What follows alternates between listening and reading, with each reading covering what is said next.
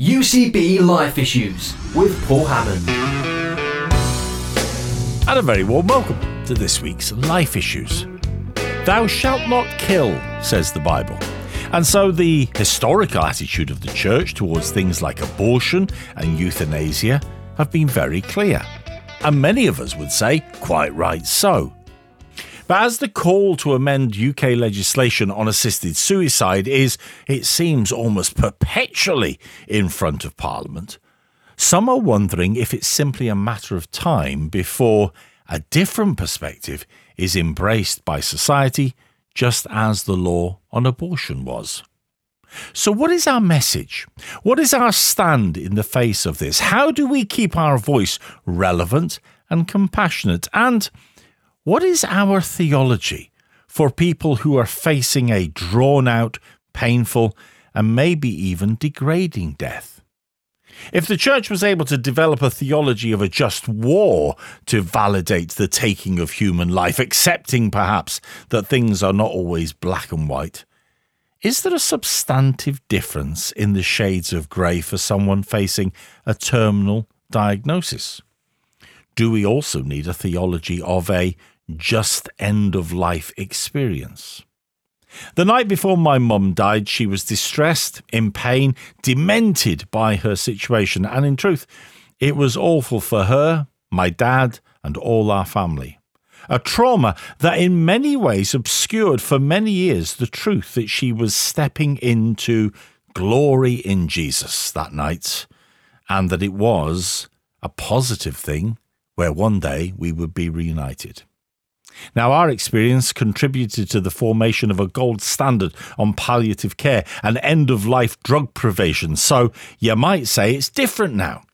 And for some that I have sat with, as they have been facing the end, undoubtedly it is. But for some, well, the protocol doesn't always work. The resources aren't always there. So is it really unreasonable, unbiblical, to allow people to die on their own terms, with dignity, rather than ravaged by disease, to have a choice, and especially perhaps where eternity is not assured, and the memories of now are all people have, the opportunity to create a wholesome goodbye? That is our topic for this week's Life Issues podcast, this week entitled, Thou Shalt Not Kill. And my guest is James Mildred from CARE. James, welcome to Life Issues. Great to be with you.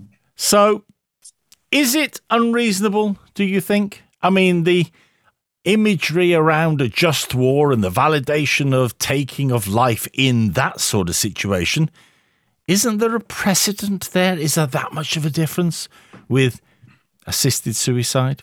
I always think it's very important to understand the context in which the just war theology emerged. It wasn't done with any great relish. It was done reluctantly and with a lot of work to explain that the historic Christian position was very much still that even a just war was a tragedy. Even a just war was something that was only done as a last resort in very, very particular circumstances. A just war theology was primarily focused on the defense of nations and also addressing human rights abuses in other parts of the world. I think the difference between a just war theology and a suggestion that we have a just death theology for assisted suicide, for example, is that if we go down the road of changing the law when it comes to end of life, when it comes to patients who have a terminal illness, the ripple effects of doing so are huge. I mean, we're talking about one of the biggest changes to historical medical practice that you could possibly ever do. For centuries, medicine has operated on a very simple but profound basis, and that is that the job of the doctor, the job of the nurse, is to preserve life wherever possible. And I think to upend that and to legally empower doctors who, after all, you look to them for care and for health assistance and for assistance for living, it is a fundamental rupture in how we do medicine. And so I don't think that there is a case to be made for a theology of a just assisted suicide. And I think that for everything I've just said, but also because in the Bible, we have only a couple of examples of suicide. Saul, for example, King Saul, when the Philistines surrounded him. And although the narrator doesn't make a moral judgment in the text on what Saul does, the absence of a commendation, the absence of a recognition that he did what was necessary is telling. And then you get to Judas, who killed himself after betraying the Lord Jesus and was overcome with remorse. In both instances, there's no positivity in the text at all. And you add that with a biblical theology of the value of life. And I think it suddenly brings home to us that when it comes to end-of-life care and assisted suicide, because of its impact on the most vulnerable in our society, you would have to work incredibly hard to come up with a biblical justification for legally empowering doctors to help patients kill themselves. And we'll come back to some of those different things, just unpick them a little bit more in a moment or two. But is it really valid for us to continue to raise a voice against this? I mean, all right, yeah, of course it's valid for us to do it, and the reasons why, as I say, we'll come back to. But is there really any point? Are we not a little Canute-like, shouting at the tide to go back? Because all around the world, we see examples of where assisted dying has been put into place. There's all sorts of, and there is this continual, perpetual pressure, it feels, on Parliament to discuss it, to consider private members' bill after private members' bill that want to push the boundaries back on this. I mean, what is the current state of debate here in the UK, and are we fighting a losing battle? Your assessment of how it feels is, I think, spot on. It does feel like we are fighting against a huge tidal wave of public support for a change in the law. It feels like we're trying to push a really heavy stone back up a hill in terms of our opposition to it. But how it feels is often very disconnected to the reality. So actually across the world, a minority of countries allow assisted suicide and euthanasia. And they tend to be, and this is typical, very developed, wealthy nations where it's allowed. So one of the criticisms that has rightly been leveled at assisted suicide and euthanasia is that it's the prerogative of the rich. It's for people who can afford it. And actually the impact of it will be felt most by the most vulnerable. And here in this country as well, it wasn't so long ago, it was only 7 years ago, in 2015 in September, that the House of Commons debated and voted on an assisted suicide bill and rejected it, not just by a slim or tender margin, but by a whopping 118 majority. And yet, even since then, it's only 7 years ago, even since then, as you said, there's been more and more pressure. And I think the mainstream media tend to focus on really, really traumatic cases. And that fuels that sense of growing support for a law change, when the reality, again, I think, is you burrow more deeply into what's really going on. And you learn, for example, that when people are made aware of the key arguments against legalizing assisted suicide, the opinion polls that seem to suggest mass support, 80% plus support, suddenly the picture changes dramatically. And that support drops all the way down to about 43% in favor, 43% opposed. And you look at polling of doctors who are most closely involved in end-of-life provision and care, they are by a whopping majority opposed to any change in the law. And so the picture is not quite as clear-cut as is sometimes presented. And in terms of where we are right now, at Westminster, Baroness Molly Meacher, who is the chair of Dignity in Dying, the foremost euthanasia campaign group in the UK, has a private members' bill in the House of Lords. It passed its second reading a few months ago. It didn't pass with a vote because in the House of Lords, the convention is that at second reading, you don't divide, you don't vote, but bills will pass through automatically on the nod, it's called. And that's what happened.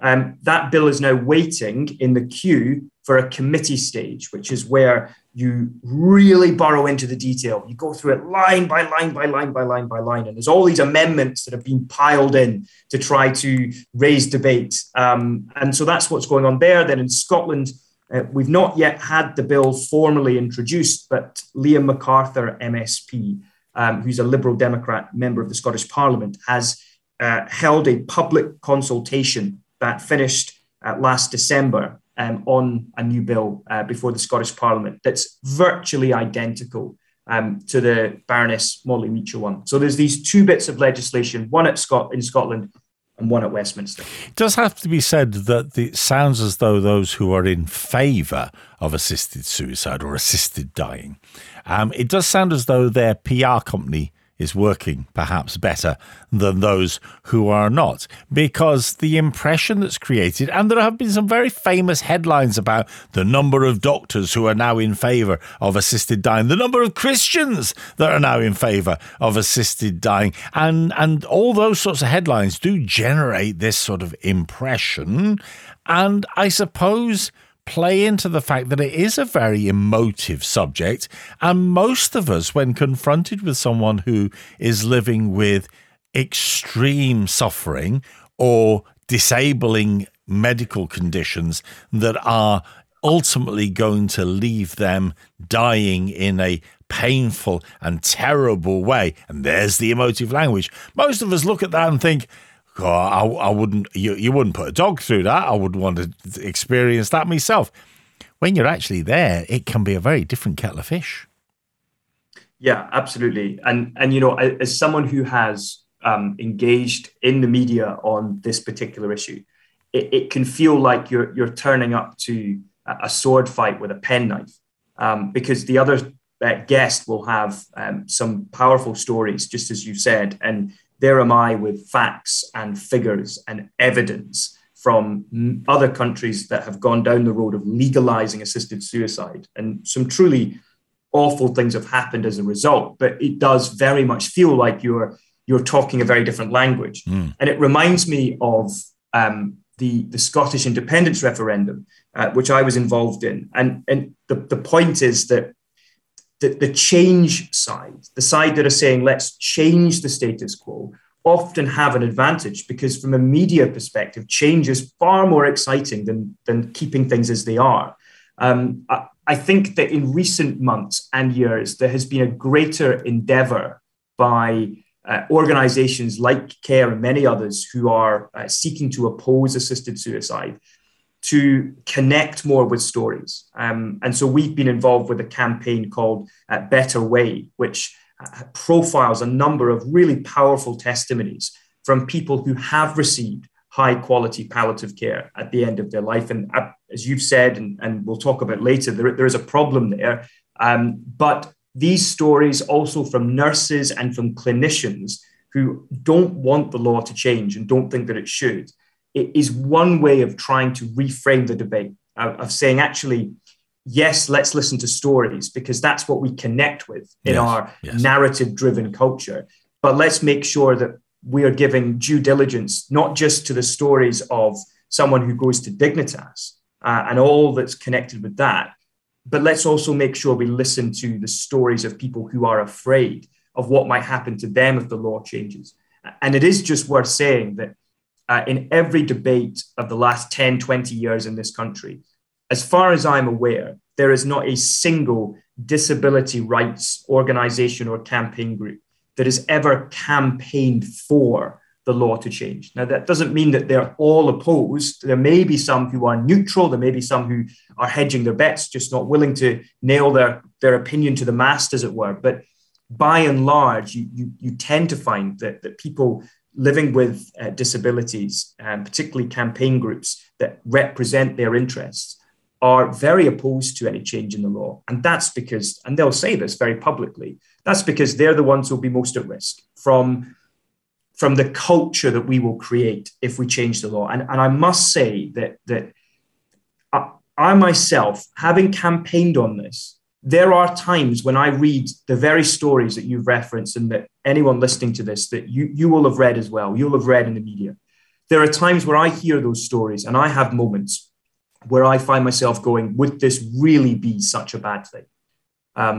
Which is quite something to almost admit, because you almost feel bad for admitting it. But that's just true. For me, what I come back to is, if you have a clear biblical theology of what it means to be human and where life comes from, and how even in tremendous suffering, there can be great good that is done. And suffering, particularly as a Christian, is never wasted. If you have those things in place, I think you can begin to stand more confidently and respond, even in your own heart, to your own mind, to the doubts that you might have in your own head.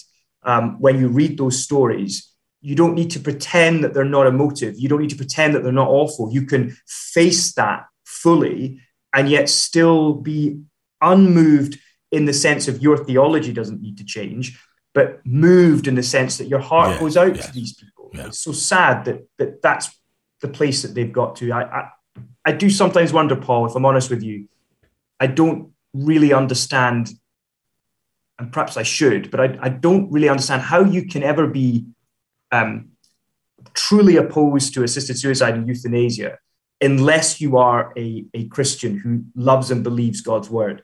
Because without that view of humanity that the Bible gives us, I'm almost tempted to say, well, why wouldn't you support this? Yes, yeah. Why wouldn't you pursue this? Because without God in the picture, we're just chemicals. We're just machines. And if the machine breaks, you move it on. And so I think the Christian worldview, the Christian understanding of the value of life is so important if we're going to stand firm against assisted suicide, euthanasia. And it is not just, I suppose, the worldview of an ethical perspective of humanity, but it is also the biblical perspective, isn't it? And one of the things that you guys at care.org.uk, by the way, if you want to have a look at it while we are talking, one of the things that you are very clear about is that the first foundation of your stance that Christians should oppose assisted suicide, assisted dying, whatever phrase we want to use, is because of biblical exposition, because of what the Bible says. Just draw out for us, we haven't got time to go into it all, but draw out for us some of the key points biblically that you stand on. Yeah, I mean, it starts with Genesis, the beginning of the Bible, the creation narrative, which is so exciting and gripping to read, because really it's all about the power of God. And what's the greatest creative act that God does? And it's the second creative act on the sixth day, which is when he makes human beings in his image. And immediately everything is elevated, because image bearers are going to reflect God. They're going to be like God in certain specific ways. And because God is one and three, therefore he's a relational God, human beings made in his image carry that capacity for love, for relationship, for community. And so from there, you then add in the fact that humanity and human beings are uniquely valuable. That there is something distinct about humans over everything else that God has made. So they are the thing that God creates that is the most unique and the most God-like.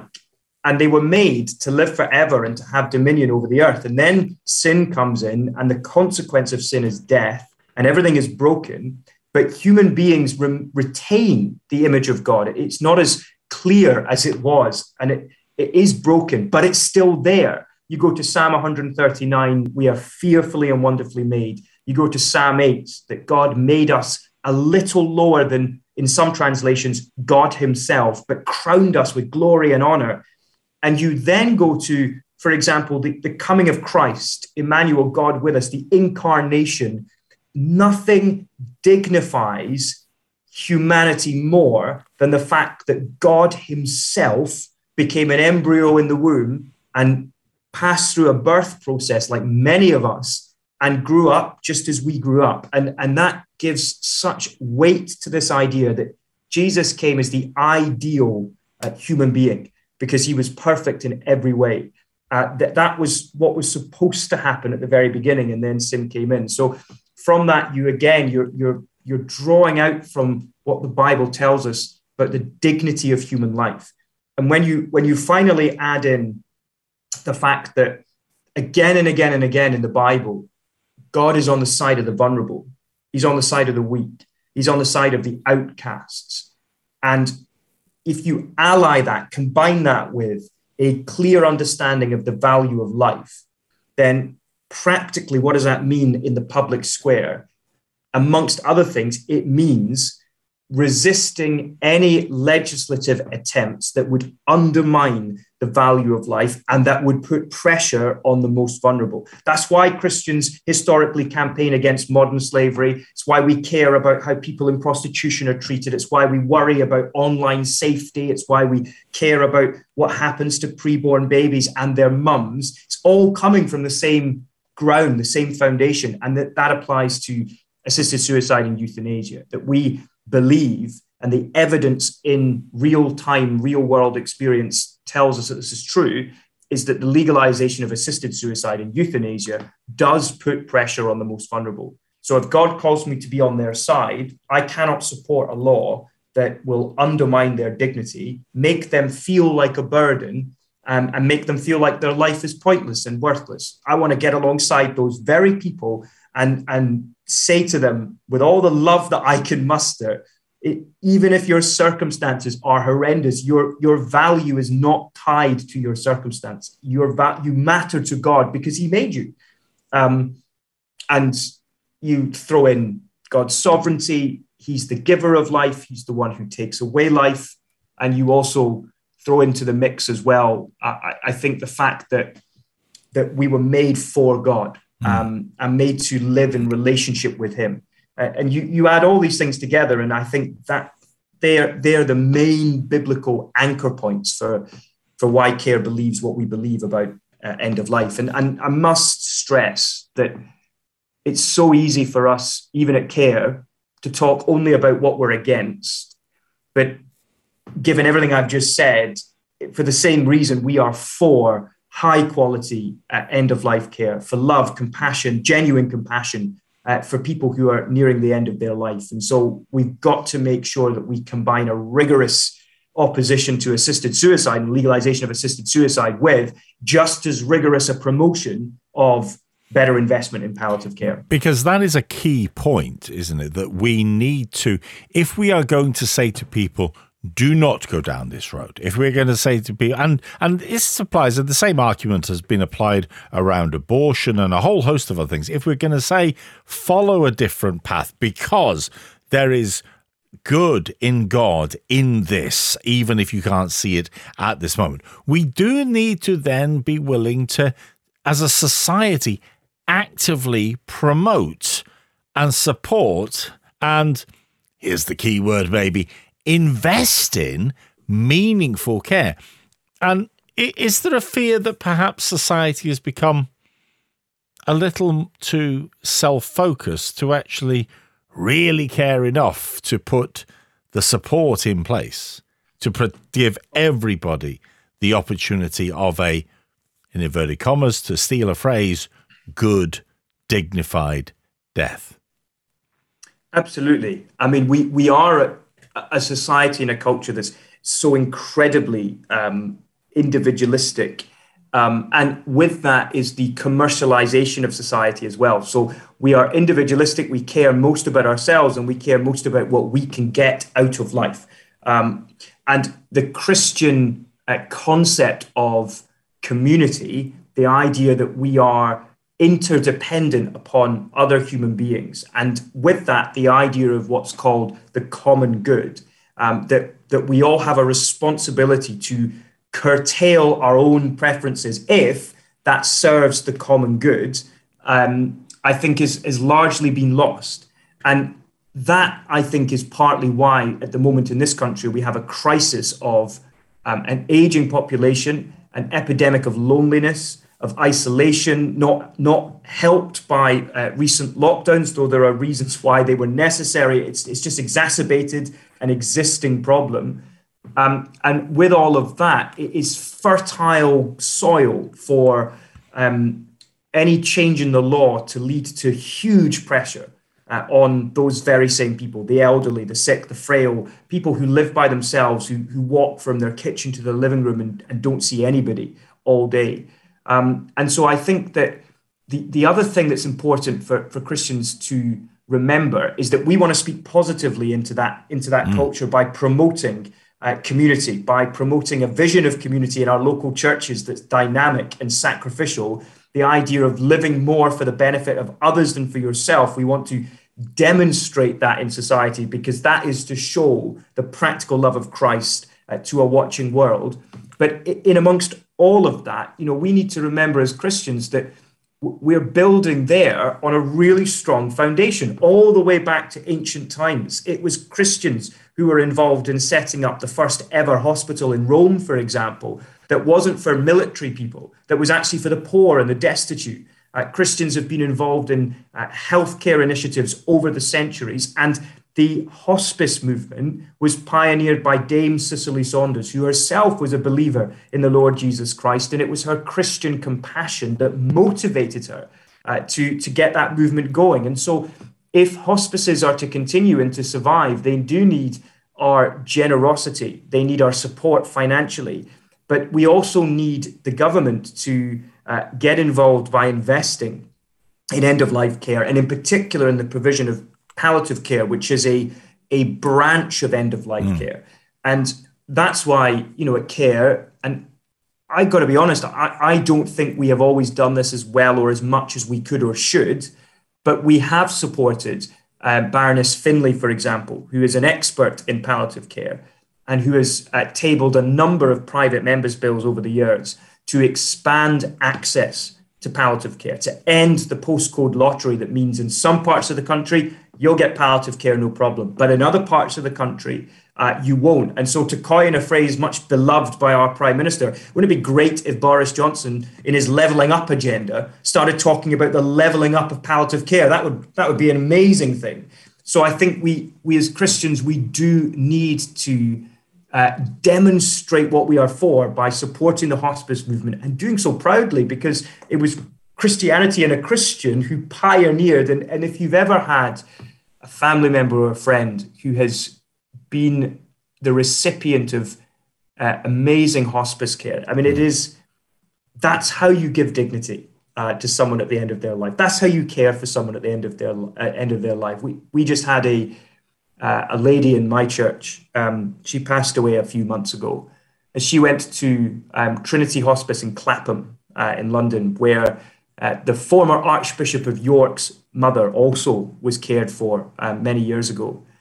And Eileen's experience was fantastic in that she was loved and cared for by people who had never met her before.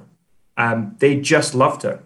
And her husband, they'd been married for 68 years, and he publicly could profess to the quality of care that she received. And her sons talked about how good it was, and the pastor at my church witnessed it firsthand as well. Now, that should be available everywhere. Yes. That's the point. That's what we're aiming for. That's what we need to get to. And huge credit to not just Trinity Hospice, but to so many hospices who just do an amazing job. And it's emotionally draining work in many ways. But these people who work in these hospices, they turn up again and again and again, and they just keep going. And they deserve huge credit. And one of the ways we can support them is by financially giving to the hospice movement.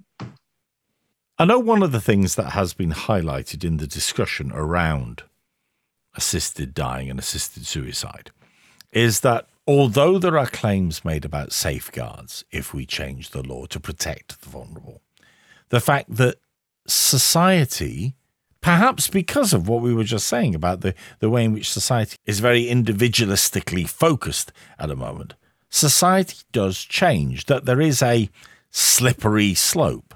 I wonder if we can just unpack that thought for a moment, because if safeguards are going to be put in place, if the vulnerable are going to be protected, if people who may be at risk of coercion are going to be protected, then what is the worry of what might happen in society? Because other places are making it work, aren't they, James? Well, there's no such thing as a genuinely safe assisted suicide law or euthanasia law. And in every part of the world where assisted suicide is legal, or euthanasia and assisted suicide are legal, what you see is the two elements of the slippery slope working themselves out. So the first element is you see rising numbers of people who choose to have an assisted suicide. So take the Netherlands, for example. So euthanasia was legalized in the Netherlands, I think it was 2002, possibly even earlier. And in 2006, there were 1,923 cases.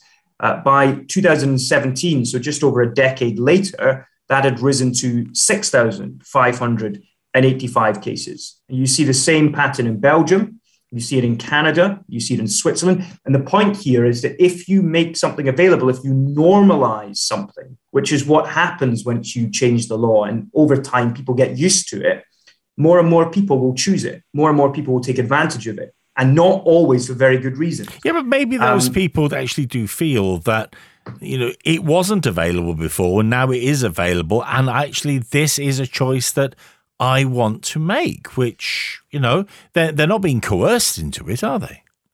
You can't prove that. And that's the point. So there are cases where coercion has happened. There are cases, for example, in the recent debate in the House of Lords, Lord McCall, who spoke very powerfully against assisted suicide, cited constituents, as it were, people who'd contacted him, who had had relatives murdered under the guise of a entirely false story that had been concocted about an illness that their relative had, that the person then was helped to die, and the person guilty of all of this was actually the recipient then of an inheritance. And this has always been the concern, that how can you ever truly know whether coercion has taken place, whether abuse has taken place? You talk about safeguards, and it's true that proponents talk up the value of safeguards very heavily. But what you see, and this is the second element of the slippery slope, you see in places where the law has been changed to legalize assisted suicide and euthanasia, you see incremental expansion of the categories, of the criteria, and you see certain safeguards disappearing. And it's all under the guise of, let's make this whole process less burdensome, less bureaucratic. Let's not have judges involved, for example. Let's remove their oversight. Let's not have an official waiting period. So in Oregon, for example, there was a time where if you requested an assisted suicide, there was a 15-day cooling off period after it had all been approved, just in case you would change your mind. That seems reasonable. After all, we get a cooling off period if we want some insurance. Well, absolutely, yeah, except that safeguard has disappeared. In Canada, safeguards have disappeared a mere 5 years after the law was changed in 2016, when euthanasia and assisted suicide was first legalized there. And I think that the fundamental point is that if our understanding of human nature is that it is corrupted by sin, then no amount of human safeguards can ever be truly safe. And that raises the frightening prospect that by changing the law, you are opening the door, or opening, as one MP said in 2015, Pandora's box, to a world where motive and exploitation and coercion, things that are very, very difficult to sometimes spot, could be the factors that are behind someone choosing to have an assisted suicide. I mean, in Oregon, for example, some of the most recent evidence tells us that more than half of those who chose an assisted suicide said they were afraid of being a burden on their family, on carers, on loved ones. Now, how do you know that those people who are now dead, because the law allowed them to commit suicide with medical assistance, how do you know that they were not exploited, and therefore it wasn't their own voluntary free choice? It was actually something they did under duress, just not the kind of duress that you can you can read in a big banner over their head, I am doing this against my will. That's just not reality. And so I think, given that that is what's happened, and talked about expanding criteria, in the Netherlands, which is one of the worst examples of what happens when a law like this is introduced, you can have euthanasia for children. You can have euthanasia in the Netherlands if you are tired of life. That is a genuine criteria category in the Netherlands for being killed by a doctor, if you're just tired of life. And it seems to me that if that is what has happened in other jurisdictions, then we cannot say with any degree of certainty. In fact, it would be arrogant to presume that the same thing wouldn't happen here. Yes. And so that's the problem, or it's one of the many problems with changing the law and introducing assisted suicide legislation, is you would not be able to control what happens next. At the same time, people are facing terrible deaths and people are facing incredible suffering. And whilst I agree with you, being tired of life is not a reason for your life to be ended. I mean, which of us at times are not tired of life? When people are dying of cancer, when people have just a few days to live and they are choking because a tumour is in their throat, or they are in incredible pain because some part of their body is breaking down within them, the agonies that people are going through, and I mentioned it right at the beginning, the trauma that my mum and my family went through because palliative care didn't work for her. Those are things that we have to address, don't we? And if we are going to say, and I come back to it again, if we're going to say no to assisted dying, how do we make sure that people who are being cared for in their own homes at the end of their life and are being cared for by carers who perhaps have very little experience of knowing what to do, how do we make sure that nobody slips through the net of good palliative care? I think it starts by making sure palliative care is widely and readily available. I think it starts then by making sure there is enough investment in palliative care. And so that means there's a responsibility on all of us who want to promote palliative care to be making that case, whether that's writing to your MP, supporting any legislative effort. So, for example, the Health and Social Care Bill, or the Health and Care Bill, I should call it, which is going through Parliament, big government bill to do with the NHS. There is an amendment that Baroness Finlay has tabled to that, which is to do with requiring palliative care to be provided in every postcode, every locality across the country. Get behind that, write to members of the House of Lords, urge them to support it. And I also think that when it comes to making sure palliative care is available, we need to recognise, and this is something Dr. Catherine Mannix speaks about. She's written a book, I think it's called With the End in Mind, or When the End Comes, something like that. And we did a podcast with her here at CARE a few months ago, maybe a year ago. And what really struck me from what she said, and she was a former palliative care doctor, was that actually in the overwhelming majority of cases now, because of improvements in palliative care and improvements in end-of-life care and medical technology, thankfully, praise God for this, pain can be managed, symptoms can be controlled, so that means the number of people in comparison to 2 decades ago, 3, 4, 5 decades ago, who are dying in extreme agony and pain is mercifully much, much smaller than it used to be.